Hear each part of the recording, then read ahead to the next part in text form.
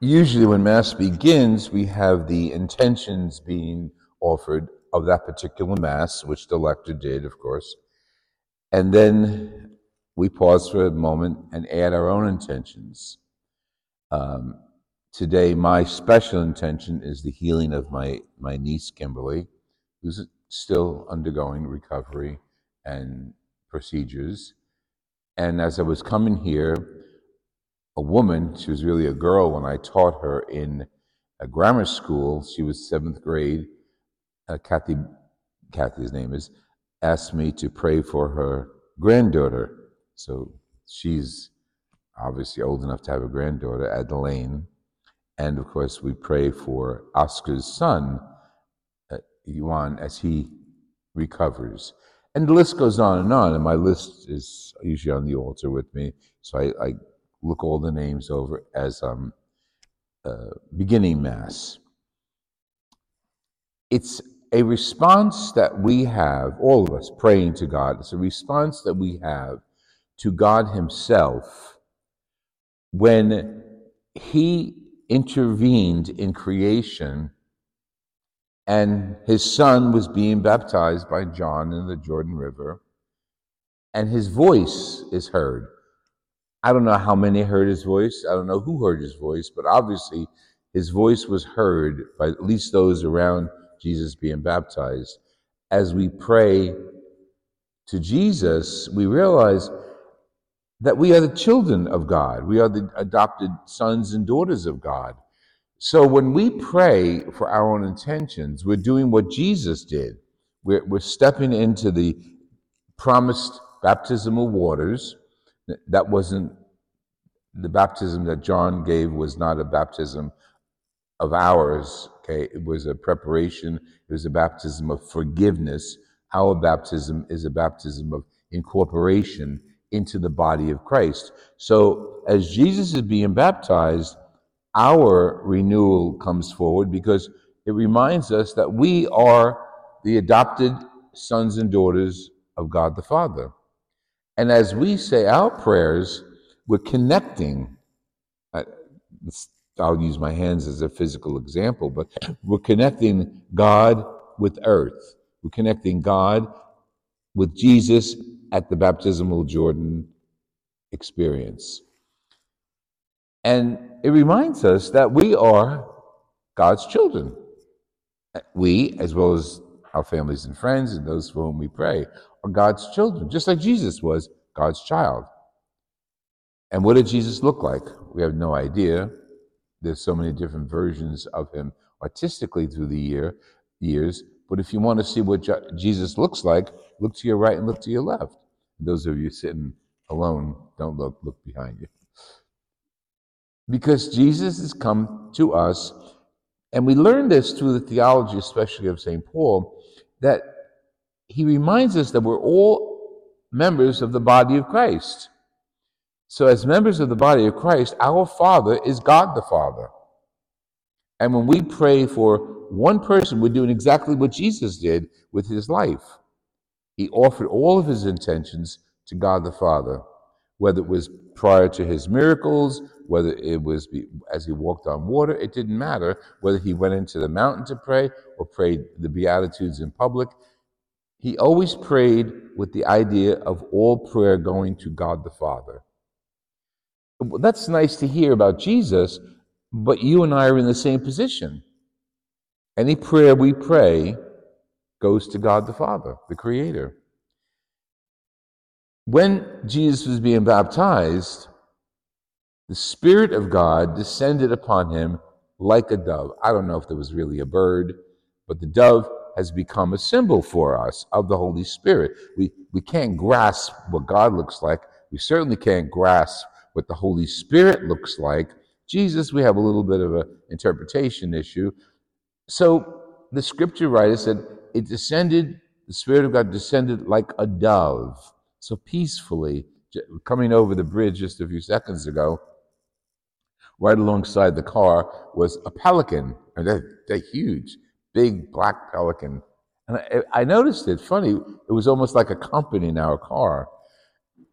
That could have been very easily what it looked like not a pelican, but a dove descended over Jesus. But the Spirit, the author says, descended like a dove. Peacefully, the Spirit of God descended upon Jesus. And the connection right there, the Trinitarian connection between God the Father, God the Son, and God the Holy Spirit becomes evident here in the early sections of Matthew's Gospel, chapter 3. We have the beginning of our open-mindedness to the Trinity, God as Father, Son, and Spirit. And in that moment, there are three stops, three persons that we're naming, but it's God. God the Father, Son, and Spirit, one God. So, because we're members of the body of Christ, when we speak to God, it's the Holy Spirit that's inspiring us to speak to God, our Father. We might say, oh, it's my intention because I want to pray for this person now. Well, that's all well and good as in our humanity.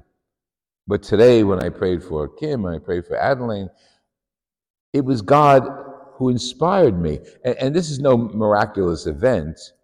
It happens to all of us because we are God's children. And the Spirit fills us to respond to God the Father.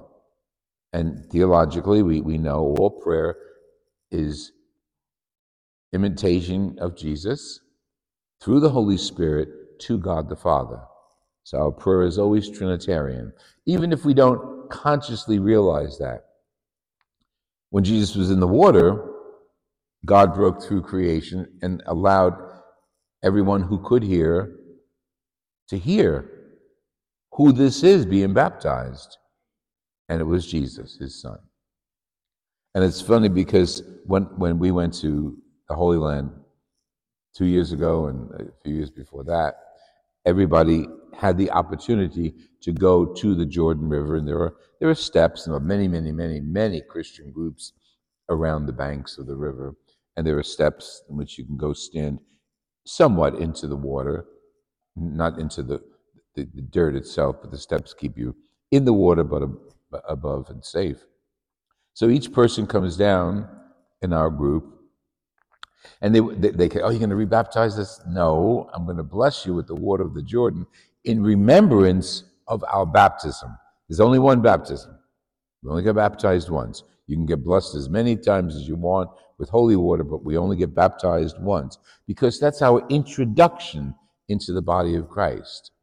So as each person came down, I sprinkled them with the water. And the water, you're like, this is the Jordan River. This should be beautiful water. It's murky. You can't see you can't even see your foot if you put it down. It's not clear. It's the Jordan, it's on its way to Sea of Galilee. But that section of it that we used, and there's a section where John was near Bethany with Jesus and the followers, is murky. And I thought it would have been nice if it was like clean and sparkly, like a pool of water, because this is the water that Jesus was baptized in. But it wasn't. It was murky. And that's what we're baptized into, the murkiness of life. At baptism, when we're infants or adult baptisms during the RCIA, we're always baptized with clean water. And when I was at the chapel at university, we would always make sure that the water, because it was running water, would always be warm water for the baptized child, because they used to immerse the whole kid in water. And it was clean.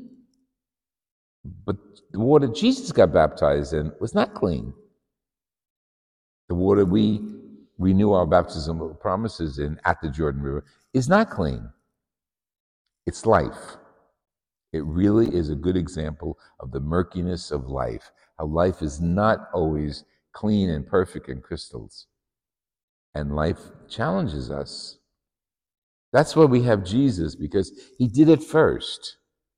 He came to earth and was challenged. And we all know what his reward for coming was: the cross.